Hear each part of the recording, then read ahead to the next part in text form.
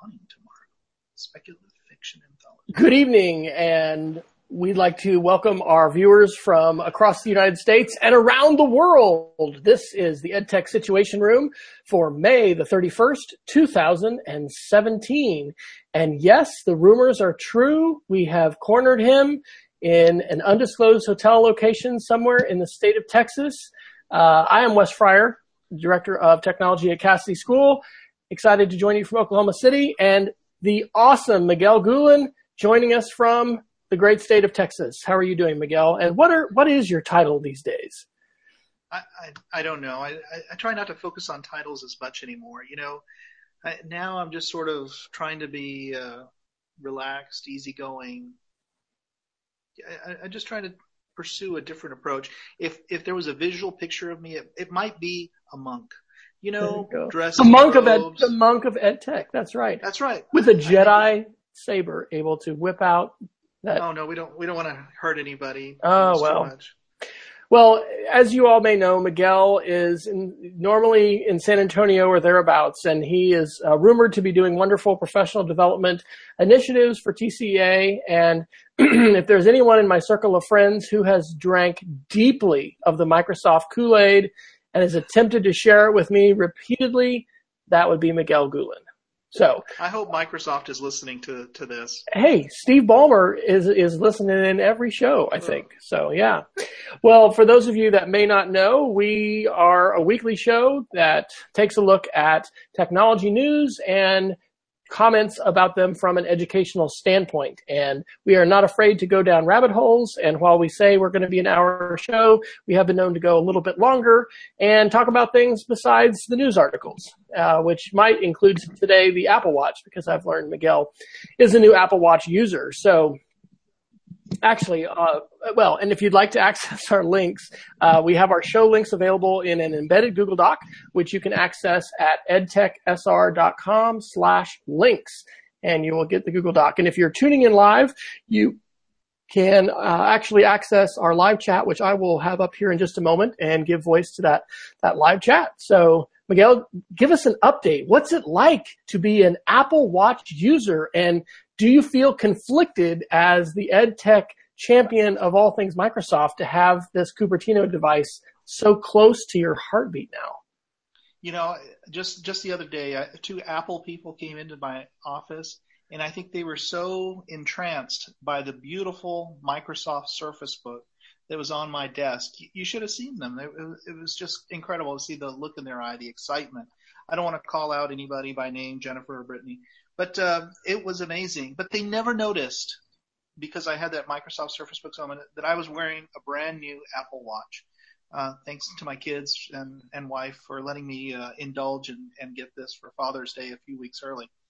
But it's been pretty incredible. I used it. I can understand from a fitness perspective why it's definitely worth having.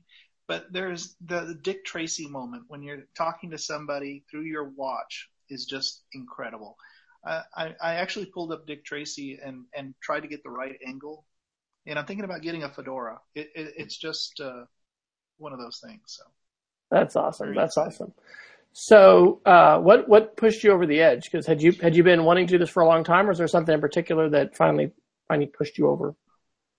Well, I was having a conversation. I was thinking, you know, I would like to try something where a wearable technology, and a watch seemed like a pretty straightforward thing. And I do wear watches.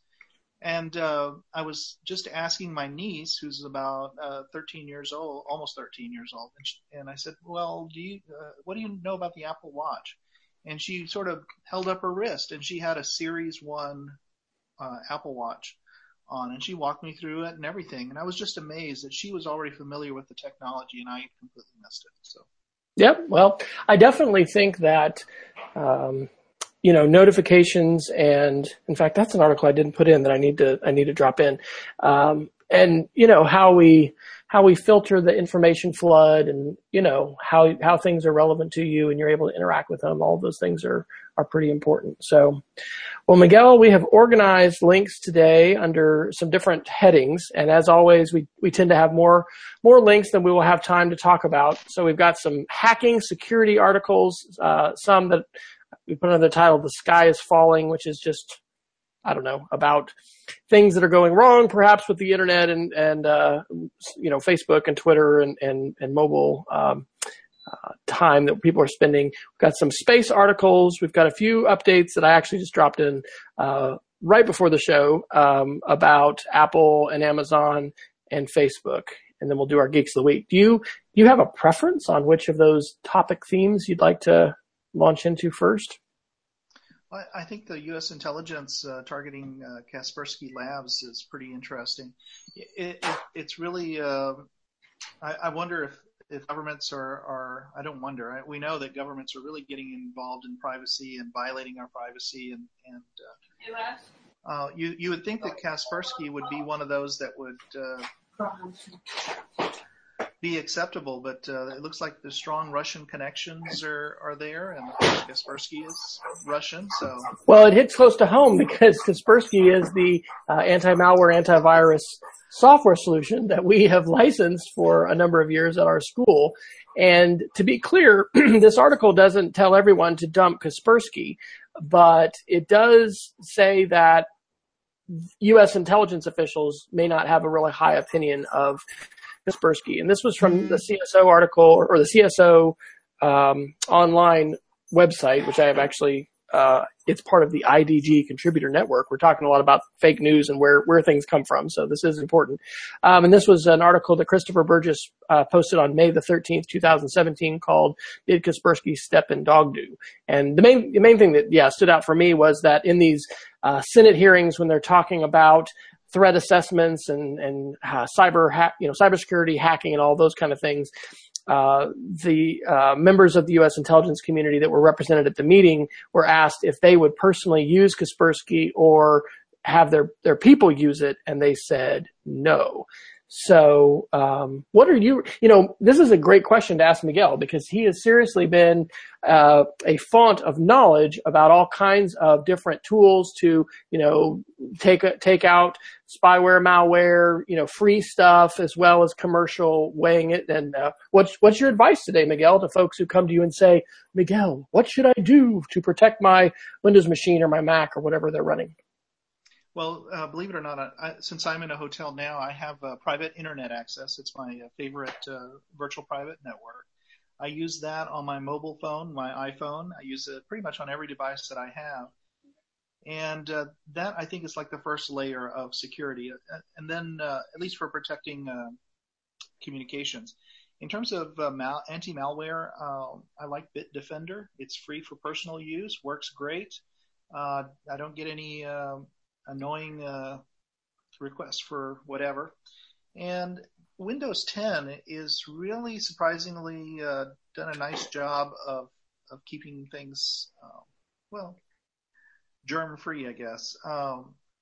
Now, in the old days, I would have had this thing loaded down with firewalls and everything else, but Windows Defender, everything else that's here seems to work pretty well. Now, let's be honest, I probably wouldn't do a lot of private stuff on here. If I want to really secure my communications, I'm going to use a Linux distribution that's designed for that.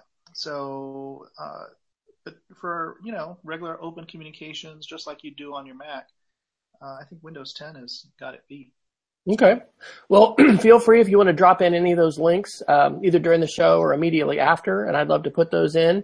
I want to do shout outs in the chat room. Yay! We have Ben Wilkoff joining us, I assume, from location in and around the Denver area. And then we've got Jamie Camp coming to us from Texas that are in there.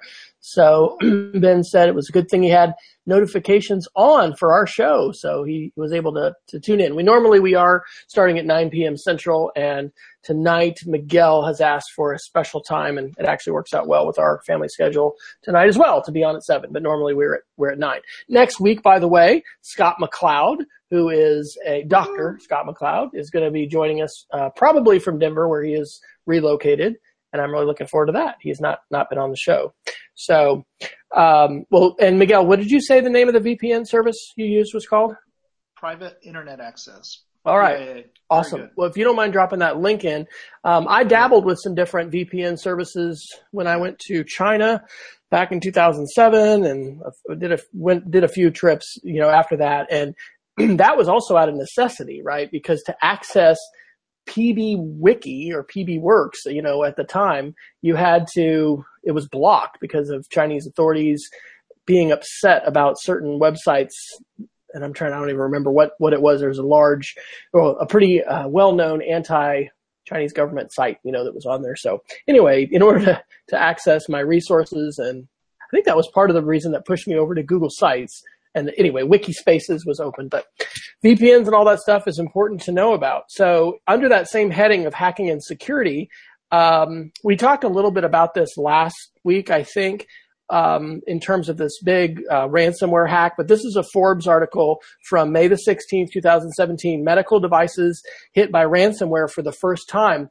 This is a pretty big deal. So in the case of, all of the ransomware attacks we've heard about, we have data and consoles and things like that have, patient information and that kind of thing.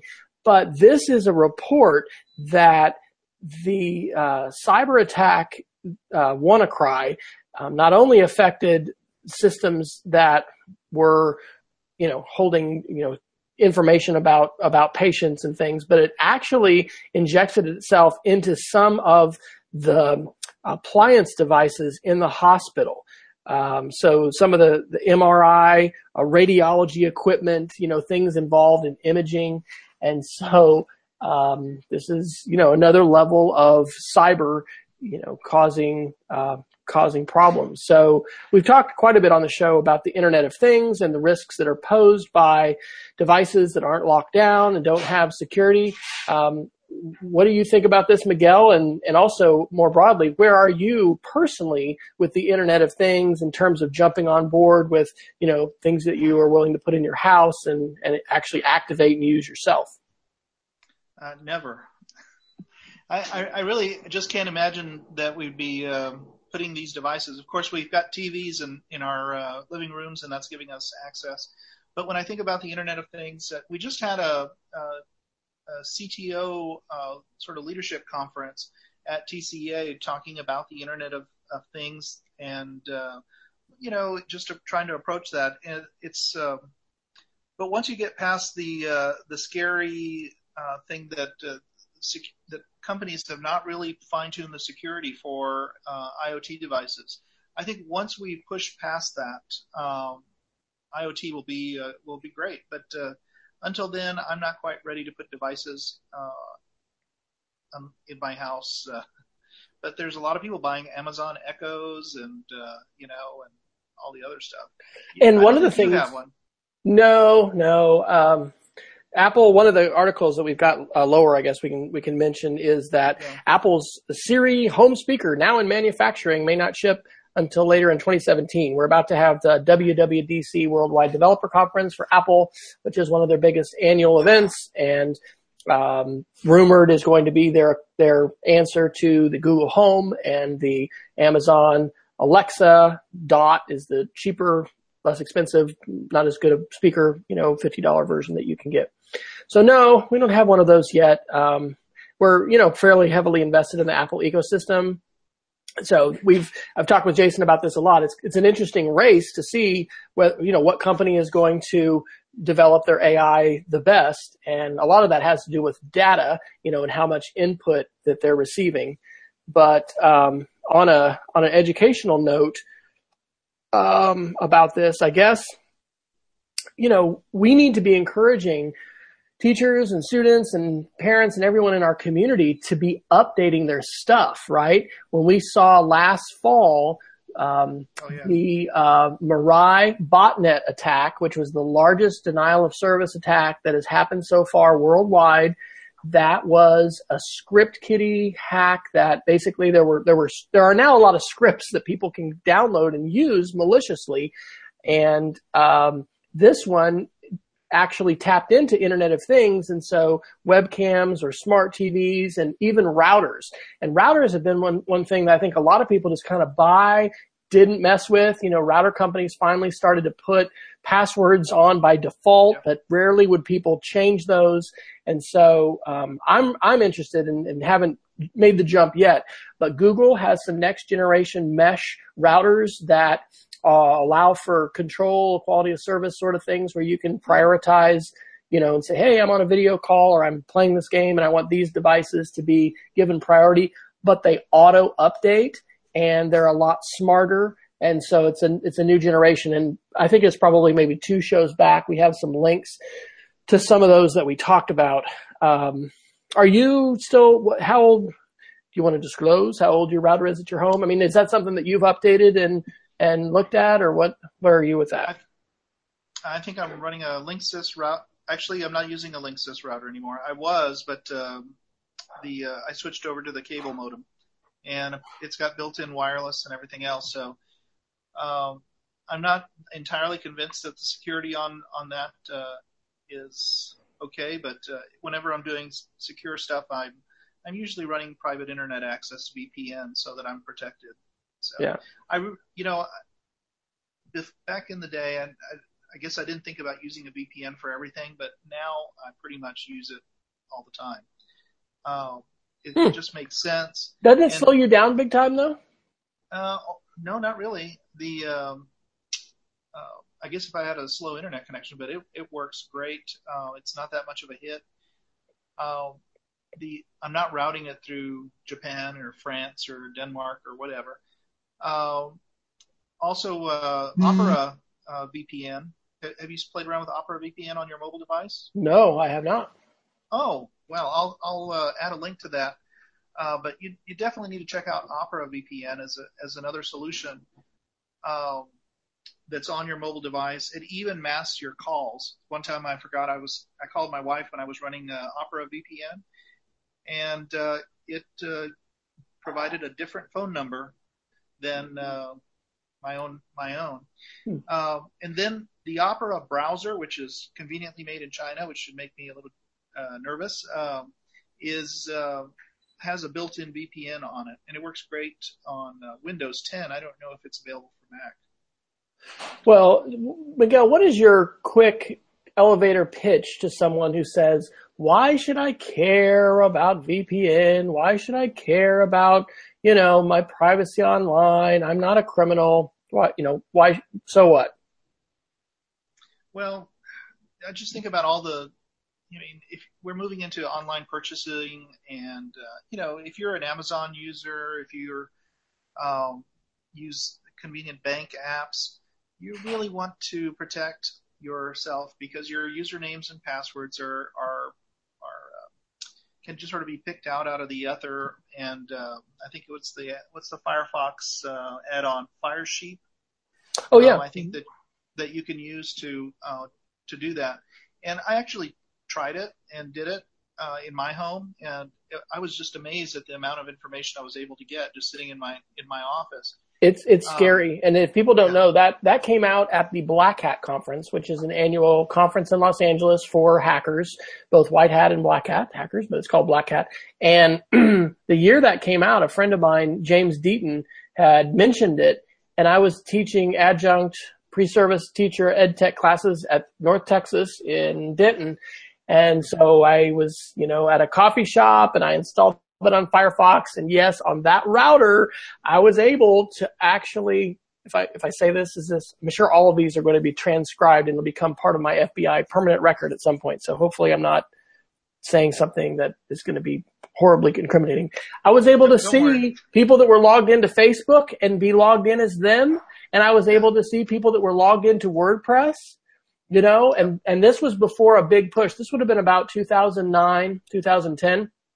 So we've had a big push on the web for SSL everywhere and promoting, secure socket layer, encrypted traffic. And so the danger is somewhat less. But for instance, WordPress, there's lots of people that don't have a secure socket layer on their WordPress. And so if you go to Starbucks or any kind of coffee shop or shared router and you are, logging into your admin console and you're going to try to post stuff, anybody who is sniffing that traffic with FireSheep or something else is just they're going to see your passwords in the clear. And if you've used that password somewhere else, and if it has your email, you're just opening yourself up to things. So.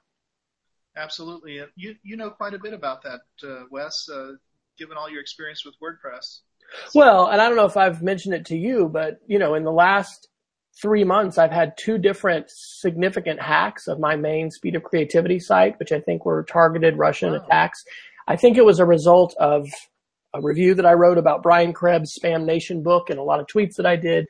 But yeah, I mean, I've had to do some significant stuff. So you got to back up your stuff, change your passwords, and follow Miguel's lead and use a VPN service. Just a couple other articles under that heading to mention. This one's a little old. This is December 2015, but this was from the EFF, the Electronic Frontier Foundation. They published a speculative fiction anthology called Pawning Tomorrow.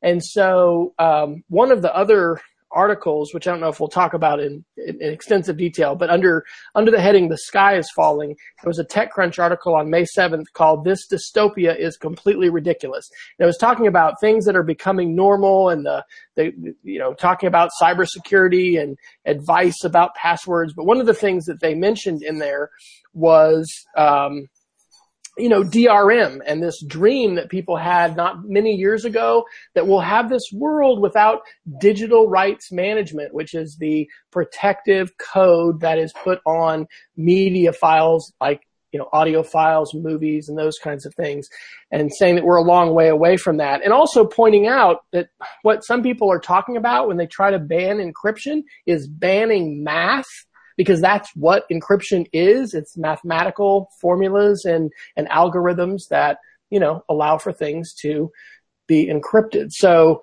anyway, that's something that I'm looking at as possibly, I've downloaded it. It's free. You can make a donation to EFF if you want, but it's got some, science fiction many times anticipates the future, right? Looks at current trends and potential problems. And I think one thing that is important for us as a society is that we kind of imagine possible futures and we look at what kinds of regulation, policies, and things are we following and what are our behaviors and what are the logical consequences or futures of that. So another thing. No, go ahead. Jump in. Wes. Yep. I don't know if you've seen in the links, but I went ahead and dropped Defected by Design, which has been around for quite a few years. It's the free open source folks and fighting back. But, I was looking at the repeat offenders that they have on their website, www.defectedbydesign.org. And if you look at that, you don't use any of their products, Amazon, Apple, Microsoft, Netflix, you're pretty much completely cut off from society. And so it's all of these folks have used DRM, and I don't think there's really a way around it anymore. I finally gave up, and now if I want to take advantage of something that's DRM free, I'm going to run Linux. But otherwise, I'm Windows, Mac, whatever. Yeah. Doesn't matter. That's true.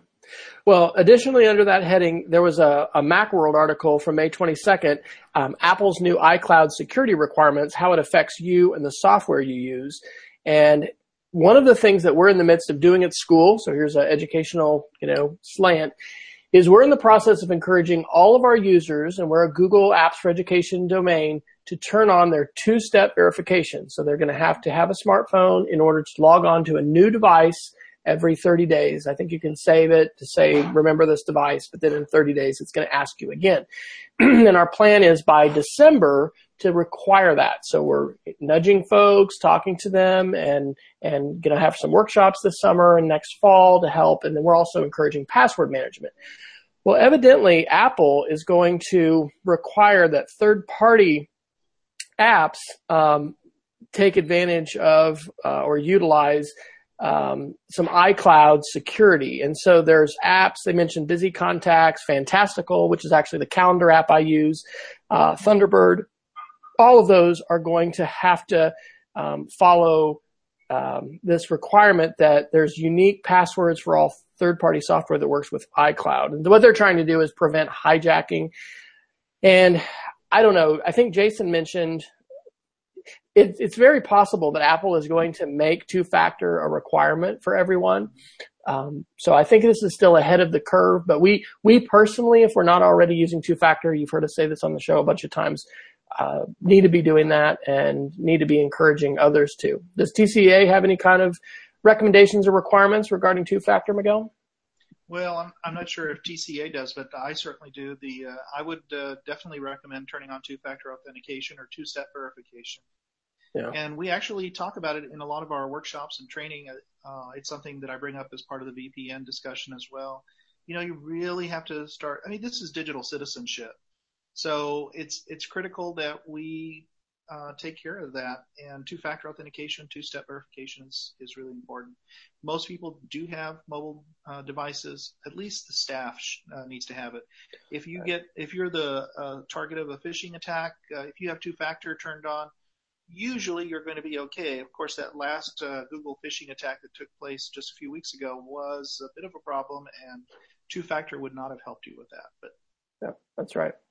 So last link in this area is a cybersecurity workshop, and this is one that is sponsored by a grant from the federal government, and you may have something similar happening in your area. One of our local community colleges is Rose State, and so they're going to be sponsoring this again. In fact, our assistant tech director and our high school computer science teacher is going to be heading there as well for a week. And the focus of this is encouraging folks to become savvy and motivated to work in the world of cybersecurity, because we need more white hats and we need to educate teachers, but we also need to help motivate students and see that pathway to computer science, which, would involve math, but other kinds of things as well. It's going to be a very good career field. It's a career field already that is understaffed. And I've read that just as every single board of directors for every nonprofit organization today has somebody who's an accountant who knows the books, and they can, take a look at their balance sheet and be able to make sure the organization stays physically solvent or fiscally solvent.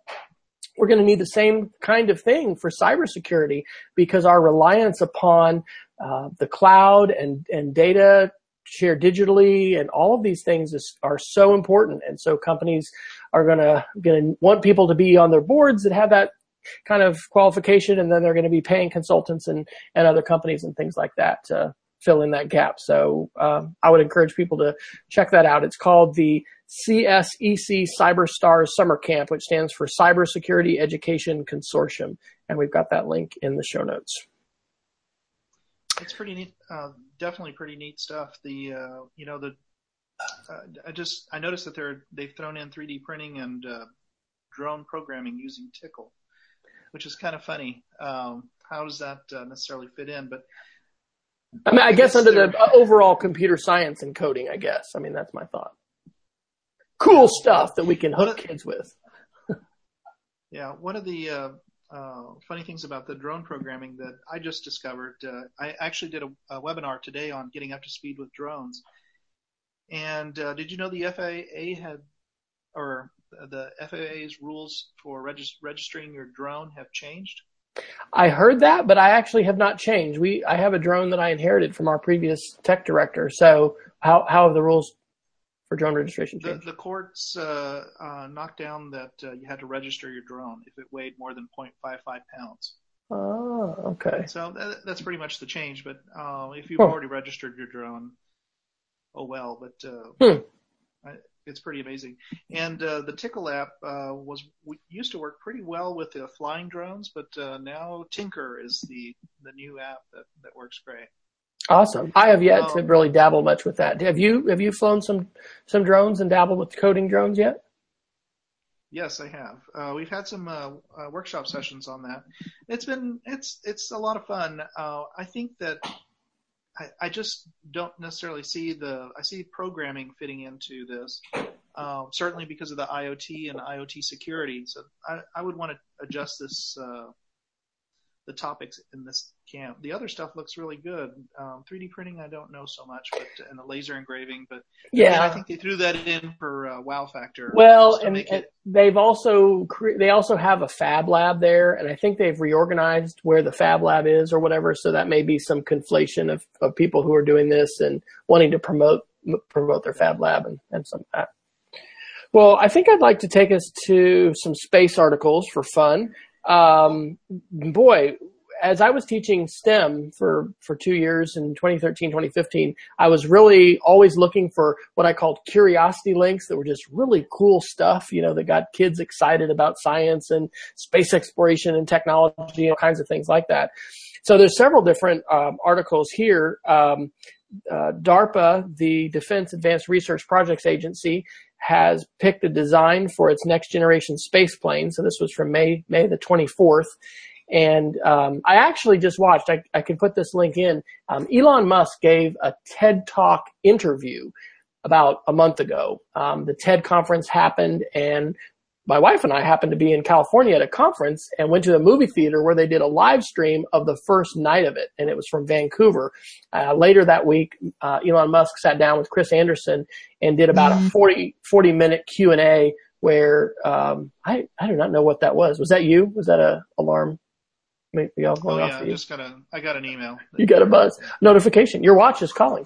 That's right. So anyway, they talked about his boring company, which is, boring literally underneath Los Angeles, and all these plans to try to curb urban traffic congestion by having multi-layers of kind of trolleys that are going to ferry cars. And they talked about, solar and what they're doing in terms of the Gigafactory, and they're going to announce, I think he said 2 or 3 additional gigafactories. There's one now out in Las Vegas, actually not far from Brian Crosby. But there are huge things that Musk is doing in terms of moving our society forward. And so anyway, his work, and then there's a lot of other folks involved in space. And so for a while, we did not have our own launch capability for humans, right? For people to go up to the space station, we had to rely on Russia. And so, of course, we're still doing that, but this is pretty cool. This is a next generation space plane that they are looking at. And then, I thought I had dropped this article in there as well. And maybe I need to, there's a lot of, in addition to, Musk, Jeff Bezos is involved in the race to space, and, was Paul Allen a former co-head of Microsoft? He co-founded Microsoft, I think, with Bill Gates. So Paul Allen has announced his new rocket launching plane, and it's big. And this thing has a 385-foot wingspan. It's powered by 6 Pratt & Whitney engines. And the idea is, I'll drop this link in the same section. I thought I'd put this in earlier. This thing is going to be able to launch us into space. So I think, it's hard to underestimate the importance of inspiring. And so when we talk about going to Mars in the next 10 to 20 years, we talk about, becoming a multiplanetary species. There's all these opportunities to not just work for NASA, but also to work for other companies in the arena of space. It's not something that's going to change your life today, but I definitely think it's something to share with students and to help them be excited about. You got any plans, or anybody in your family got plans to go to Mars here in a few years, Miguel?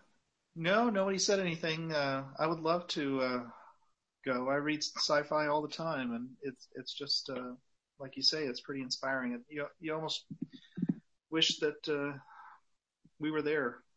Yeah. Well, I mean, it's we're definitely in that time where we're experiencing more rapid discontinuous change than any generation previously has. And so some of these things that are headlines, and it's like, oh, that's kind of cool. At what point does that come home? So perhaps that's when we are, actually sending human beings to another planet, and we're still just seeing these companies develop these capabilities. But the futurism article that's under that from May 24th says that Elon Musk is almost ready to update the plans on what's going to be coming next for SpaceX. And they've done some successful tests. Of course, they've relaunched their rockets where they've been able to recover those and launch them again. And then they're going to be talking, specific details about their interplanetary transport system. I'll say one of the funniest things about this is, I won't, tell you the whole. The BFR stands for the Big Freaking Rocket. And so that's the official name of the massive, massive rocket that, it dwarfs the, the Saturn V rocket, that was our moon rocket. So pretty exciting stuff. Not necessarily things that have huge impacts in the classroom, but, definite stuff. Are you guys, you're doing drone stuff as far as workshops. Is there anything else that you've been doing STEM wise? You've done some Microsoft stuff. I know that is Minecraft related or whatever, but are there STEM connections to that stuff? There are. In fact, Microsoft is doing every Saturday in May, which just about over, I guess, or maybe it was starting in May. They are doing STEM events. I'll drop the link in. I've got the update on that, but they also have available STEM curriculum online. But what I wish I had some time to sink my teeth into a little bit more is Minecraft Code Builder, the Minecraft Education Edition. Have you played around with the Code Builder already, or? Well, we have a teacher, a middle school teacher, who's been using the Minecraft turtles and just loves that as far as introducing students to coding. And my daughter had his class, and some of them is you can make them dig and follow patterns, but she coded a turtle that builds a tree in Minecraft. And so I haven't played with the new version, and it's actually something I'm kind of motivated to do, seeing the new twists that they're putting on that, because if we want to think of a positive gateway drug to coding, right? If you say Minecraft, you've essentially said free candy to students, and they're gonna jump into that. So absolutely. I'm gonna drop a link in there so you can at least you'll see some of the updates. But it was amazing to see that. And it supports Tinker and Scratch, and if you're already doing that stuff, it's just incredible. So cool. Well, let's talk a little bit about some of the criticisms levied against the internet. It's broken, and it's just things are terrible. We put some of these articles under this heading: "The sky is falling." The first one is a New York Times article from May 20th. It's called "The Internet is broken, and Ev is trying to salvage it." And so the user EV is one of the co-founders of Twitter, Evan Williams, and he is also a co-creator of Blogger. And like many of us who are early adopters for Web 2.0 and the interactive web, very optimistic about how this interactive space. In fact, I was thinking the other day, Miguel, about publish at will, right? We were talking about that kind of stuff back in 2005. Right. There was all this great excitement and potential over, the democratization of media and the chance for folks who hadn't necessarily had a voice or access to publishing to be able to share. And so, he's saying he's trying to fix Twitter and trying they've changed some of their terms of service by default, and there's going to be some more targeted advertising, and they're trying to, Twitter is trying, among other things, to become financially viable and not to go under. I personally don't see Twitter as a broken platform because I'm using it every day, and educators are sharing all the time, and I'm not experiencing and seeing the ugly trolling, bullying, nasty side of this that we hear a lot of people talking about. So I don't know. I guess we're supposed to take heart reading this article, thinking that, we've got folks that are very smart that are trying to save Twitter. Would your life be changed much if Twitter went away tomorrow, Miguel? You bet. It would. It would take away the main way that I share with, my tons of people that I interact with every day. So, but I thought that you had, in fact, I followed you to this sort of weird place. Mastodon? Mastodon, that's right. I finally dumped the app off my phone, and removed the shortcut that was on my desktop. And I was saying, I'm never going to do that again. I'm never going to listen to Wes. Oh, really? Did you have a bad experience on Mastodon? Yeah, nothing happened. It was kind of boring. It was Really? like, Well, I tried following people. It was like a virtuous choice that someone made, and I can't fault you for that. But it's like I don't know. There's not a lot of people there. Yeah. There's not. The decision that made me go like for the iPhone and embrace common technologies that everybody uses. It's that idea that you stop trying to go off the beaten path and use some weird esoteric technology. Let's just use what everybody uses, because that's where. Right. I mean, if you're a social human being, you're going to be connecting on those technologies. Correct. Hence, I'm using my iPhone right now to connect to you. Yes. But Mastodon seems like a rejection of that. Let's fix the system. Well, what I have heard for Mastodon is that, like email, that is a federated system where anybody can set up their own instance, and then communicate with folks in the way that an email server works. Mastodon works the same way. So if Twitter indeed doesn't survive, and Williams has actually been working on Medium, which I've posted a little bit on, and I read articles on it every once in a while, trying to really, make things clean and elevate communication and fix things. So I don't know how successful that's going to be, but I definitely would be hugely affected if Twitter went away, because it's become my primary way of sharing. And, when we reflect on where we were back in the mid 2000s, right, when blogging and commenting was it, you didn't have other ways to interact. Comments on blogs are really few and far between today. Most of the interaction happens, via social media. So the other article underneath this heading was a Gizmodo article from May 3rd. And this says Facebook will add 3,000 more people to watch murders and suicides. And basically what they're saying is, with Facebook Live, and there's been a lot of criticism of Facebook for initially shying away from their responsibility as a media company to look at how they need to vet things and not just let the alt-right, white supremacist, whatever, do whatever and take over our news feeds and ruin elections in Europe and the United States and whatever. There's all kinds of things that have happened.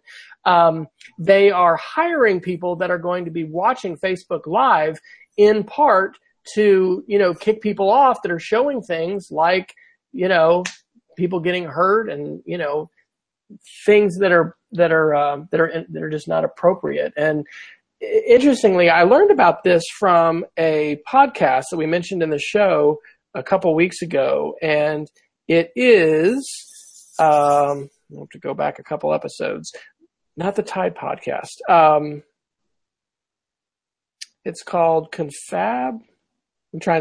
I'm quickly doing a search to try to find it within our show notes. Podcast occurs 27 times in our podcast. So Contra Fabulists. So the Contra Fabulists is a podcast that is actually Ben Wilkoff. If you're still with us, Ben, we've still got a viewer with us.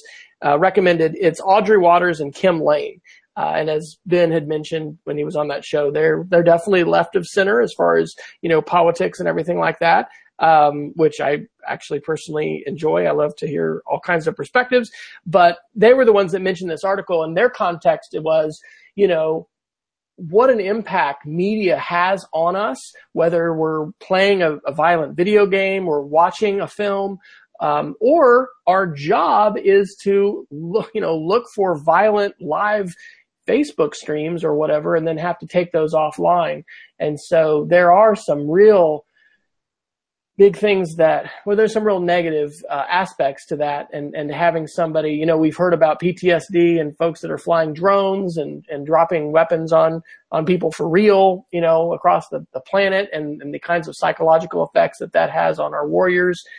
There's also effects to this kind of thing where people are having to be the digital police. So I guess I'm thankful to see Facebook stepping up to their responsibility as a media company, but, I definitely am concerned about the dark side of this and see the digital citizenship side of all this. So what do you think, Miguel? Are you kind of like me in terms of not seeing a ton of that that dark side of the trolling, bullying internet, or is that something that's reared its head in different aspects of either your life or your family or people you work with? I haven't had a chance to see it firsthand, but I know that it exists. We've had, I think at one of our local high schools in San Antonio, we had somebody that unfortunately committed suicide after being bullied online and all of that. But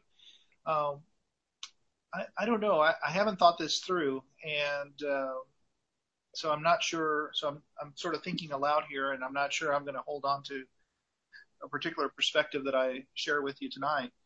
But it looks like this article is really talking about people sharing violent crimes, sexual acts, child exploitation, and suicide. But I also know that acts or violent acts committed by police have also found their way there. I think about the power of video.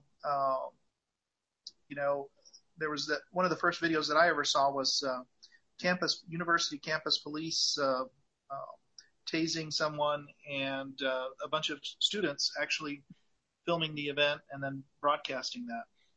I think, it's not like there should be any surprise that human beings are going to do bad things all over the place. So we're going to see these things anyways. I'd hate to shut down a way to share things if well, it's like we don't want the outlier, bad apples to shut the whole thing down. I won't disclose what the district was, but there was a Oklahoma district a number of years ago that had an employee who was actually running a prostitution ring using one of the servers from their organization. And, people brought that out and just wanted to totally censor the web and shut stuff down. This was a felony, and this person is in prison, right? So, they didn't really need to change their filtering policies to address what is a felony and, what that person was arrested and tried and convicted and put in jail. But sometimes those outliers, they certainly need to be dealt with. And I guess one of my other thoughts goes back to last week's show where we were talking about the quantity of video being produced today and the important role that artificial intelligence is going to play. In fact, Miguel, so here's a positive Microsoft spin. Microsoft at their summit event or whatever recent event they had, it's like their WWDC, they showed this video where they were looking at the workplace of the future and how you could see somebody who wasn't certified to use such and such tool picked it up, or, somebody was in a dangerous circumstance and there would be alarms that would go off and things that, basically the computer would intelligently interpret video much in the same way that we have alerts today. Ben Wilkoff tuned in because, he had an alert that went off on his phone. And so there's such a quantity of video that's being created today and will continue to be created as more and more surveillance cameras are available, webcams, all of this kind of stuff. So I think that Microsoft and other companies are hoping that artificial intelligence, machine learning is going to play a constructive role in helping identify some of those things, flag those things, and perhaps reduce the amount of those situations that have to be viewed. And maybe certain things will go into a moderation queue because it identifies that, there's something explicit happening. I'm not sure, but I definitely think we need to talk about this with students and parents. I told the story before that last Christmas, our daughter wanted to, in fact, she turned a live stream on over the holidays in our kitchen, on her Instagram channel. And I was in my pajamas and I was like, no, we're not doing that. And she's like, but Dad, and she'll be embarrassed that I'm sharing that.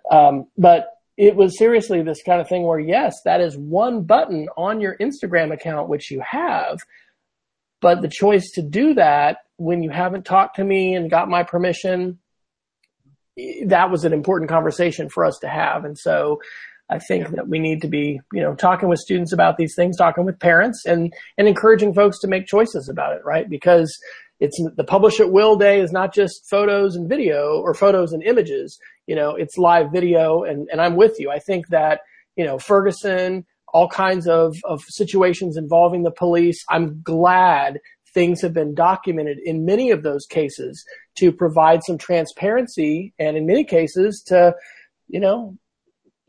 counter the narrative of the authorities, which was, hey, everything was done above board and it was fine. And then you see the video and you're like, no, it wasn't. Yeah. So anyway, I think these are important topics for us to keep visiting about. Anything else before we do Geeks of the Week that jumps out at you that you want to mention or chat about? I don't have anything off the top of my head. Sorry. Okay. That's okay. I think I'll do one more article there in that same section, The Sky is Falling. This is from Flurry Mobile on actually March the 2nd. The article is U.S. consumers' time spent on mobile crosses 5 hours a day. And the thing that stood out in this article the most for me was a new term, and it's called communitainment. Communication for the sole purpose of entertainment. And so we definitely see that on the rise. And we've talked about this for a long time about the mobile web and how important it is. And, as we create platforms for our organizations, for our schools, we want to be making sure those are mobile friendly. And, the graph on this is pretty substantial. It's a quarterly graph, but it's, showing the amount of time that folks are spending in mobile browsers, and it's just getting higher and higher. It also has some graphs about app categories, browser versus app. Obviously, you'd expect Facebook, Snapchat, YouTube, all those kind of things to be high, but let me ask you this. Do you have any guidelines? Well, you still got one child at home, right? Or not? Is everybody in college? Are you an empty nester? Almost. I've got a 17-year-old. Have you all made any screen time rules? And is that something that's come up at your home about screen time? No, we haven't really. We haven't made any rules in regards to screen time. We did have those conversations early on about digital citizenship, and we continued to have those over time. And so I don't think there's any weird pictures of us out there. I hope not. But it's sort of like trying to stop. All of us are connected all the time. I really see I was looking at that graph, the U.S. time spent by app category, and if I noticed that messaging and social is 12% and gaming is 11%, but and then music, media, and entertainment. I think that the emphasis on messaging and social is such a powerful thing because of our, we're human beings. We want to communicate and stay in touch. So I think putting limits on that is problematic. So.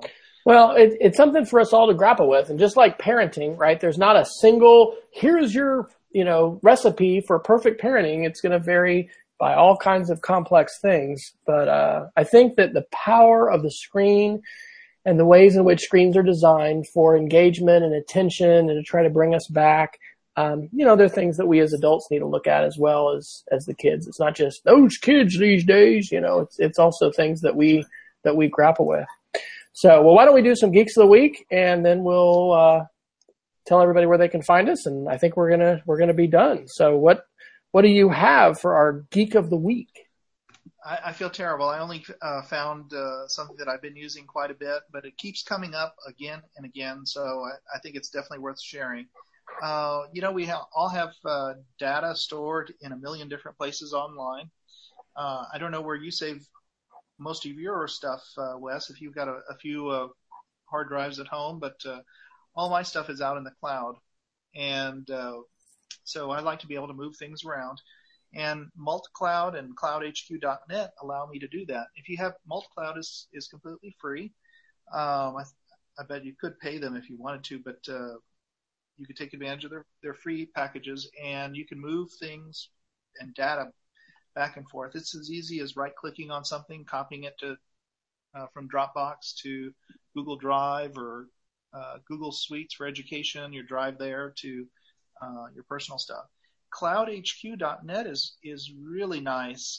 I've been using their service for, I guess, several years now, and it's been free all along because they'll actually give you pretty much a year if you blog and share about their service.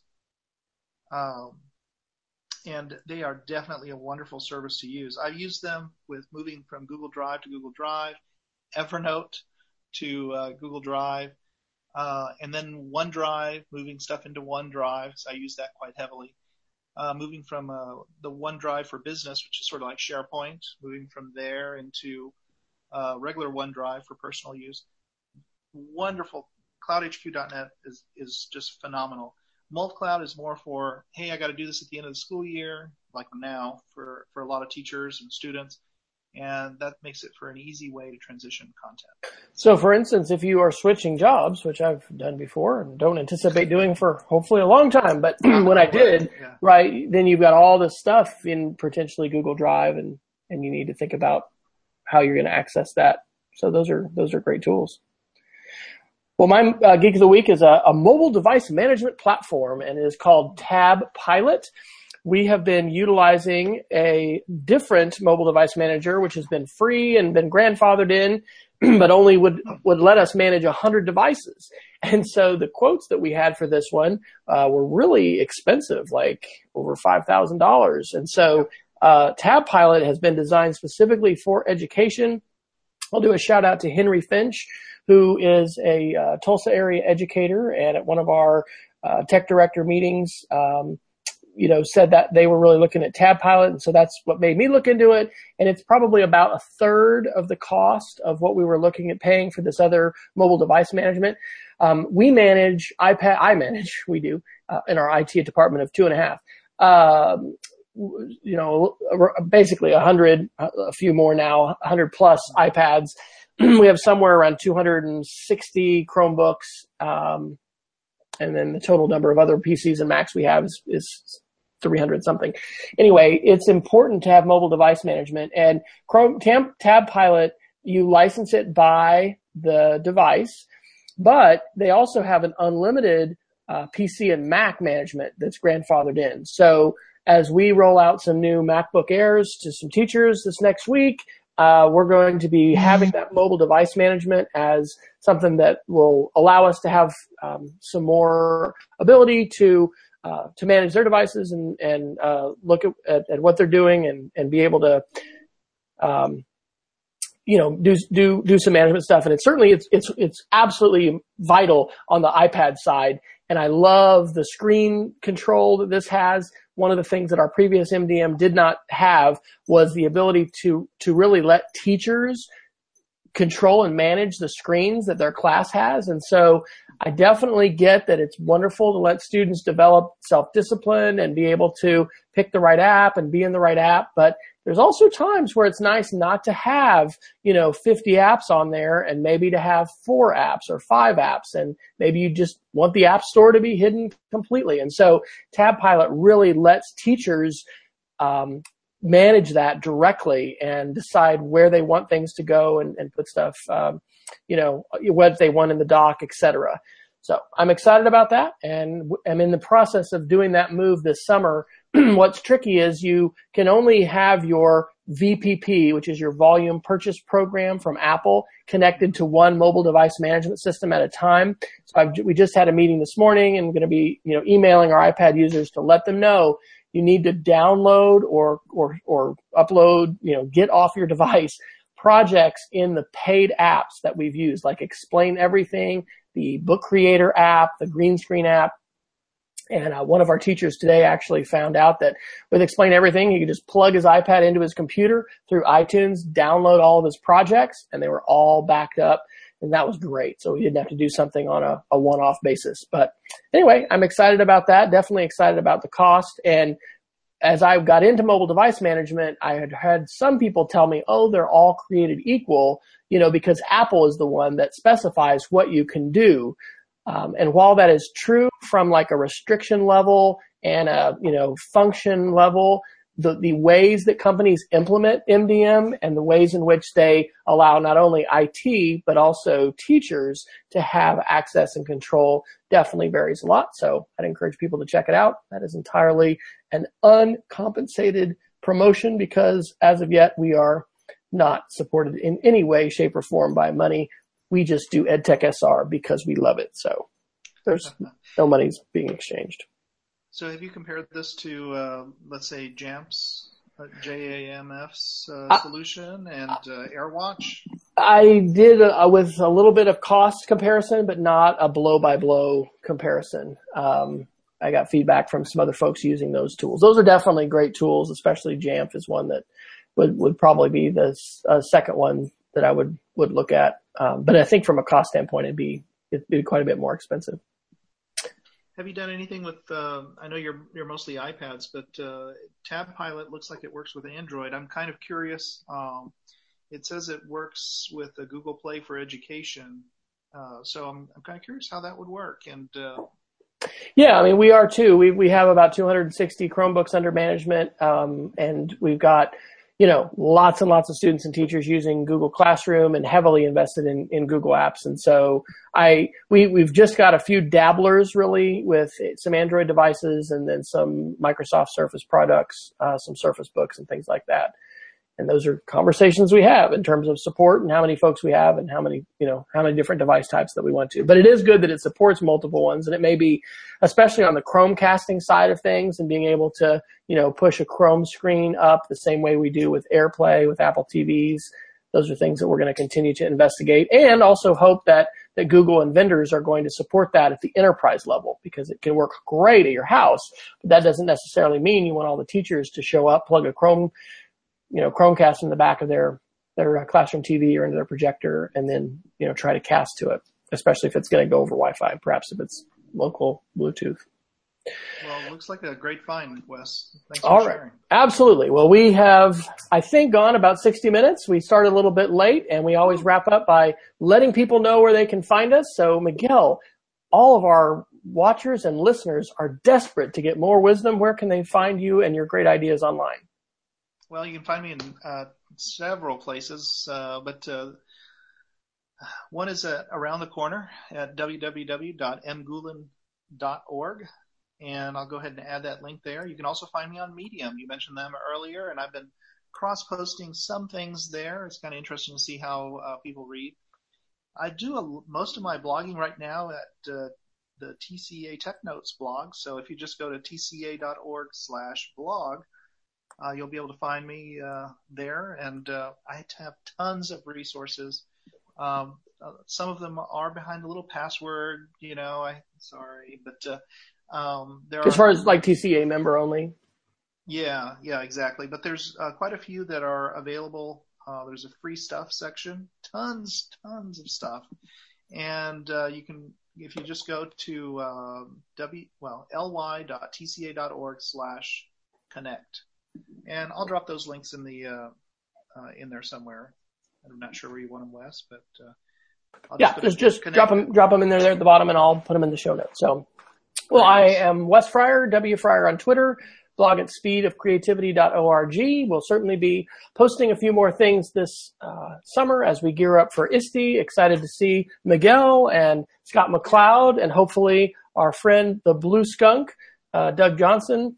We've had a bit of a tradition of getting together, especially when we come to San Antonio. So really excited. Hey, maybe we'll record. I don't know. We'll have to see. Sometimes we just want to talk and not do anything online, but maybe we'll record something. But I've definitely been working up stuff for iPad Media Camp. I'll be headed to Jackson Hole, Wyoming with my wife and girls at the end of June and doing a 3-day iPad Media Camp, and have been using the website Badge List to create credential badges for iPad supporting skills as well as projects, and then also app skills. And so those are going to be fleshed out by the end of the month with videos that go with them as well. And so you can follow iPad Media Camp on Twitter. You can go to iPadMediaCamp.com, and all that kind of stuff is posted there. So we want to thank you for tuning in to EdTech SR. Please check us out next week at our regular time, which is 9 p.m. Central, and Dr. Scott McCloud will be here, and we might ask him to tell us some secrets about Miguel, because Scott has been following Miguel for a long time, learning at the altar, as it were, of EdTech. And I'll also just throw this in. If any of you are wanting to show your love to Miguel, chocolate shakes. That's what Miguel loves. So if you can get him any gift cards for chocolate shakes, you see him at ISTE and you've got a chocolate shake to hand him, he's usually a happy man. I've given those up, Wes. Oh no, Sorry. really? Oh, okay. So what's your new goodie then? What can we get you to show our appreciation? Amazon Microsoft gift card. Minecraft. Yeah, Amazon that's gift right. card. That's right. That's right. Or Well, Starbucks works great. Vanilla there you bean go. frappuccino, that works too. All right. Okay. But So that's good to know. We'll keep that in mind. yes, please do. All right. Thanks, everybody. Okay. Thank you. Take care.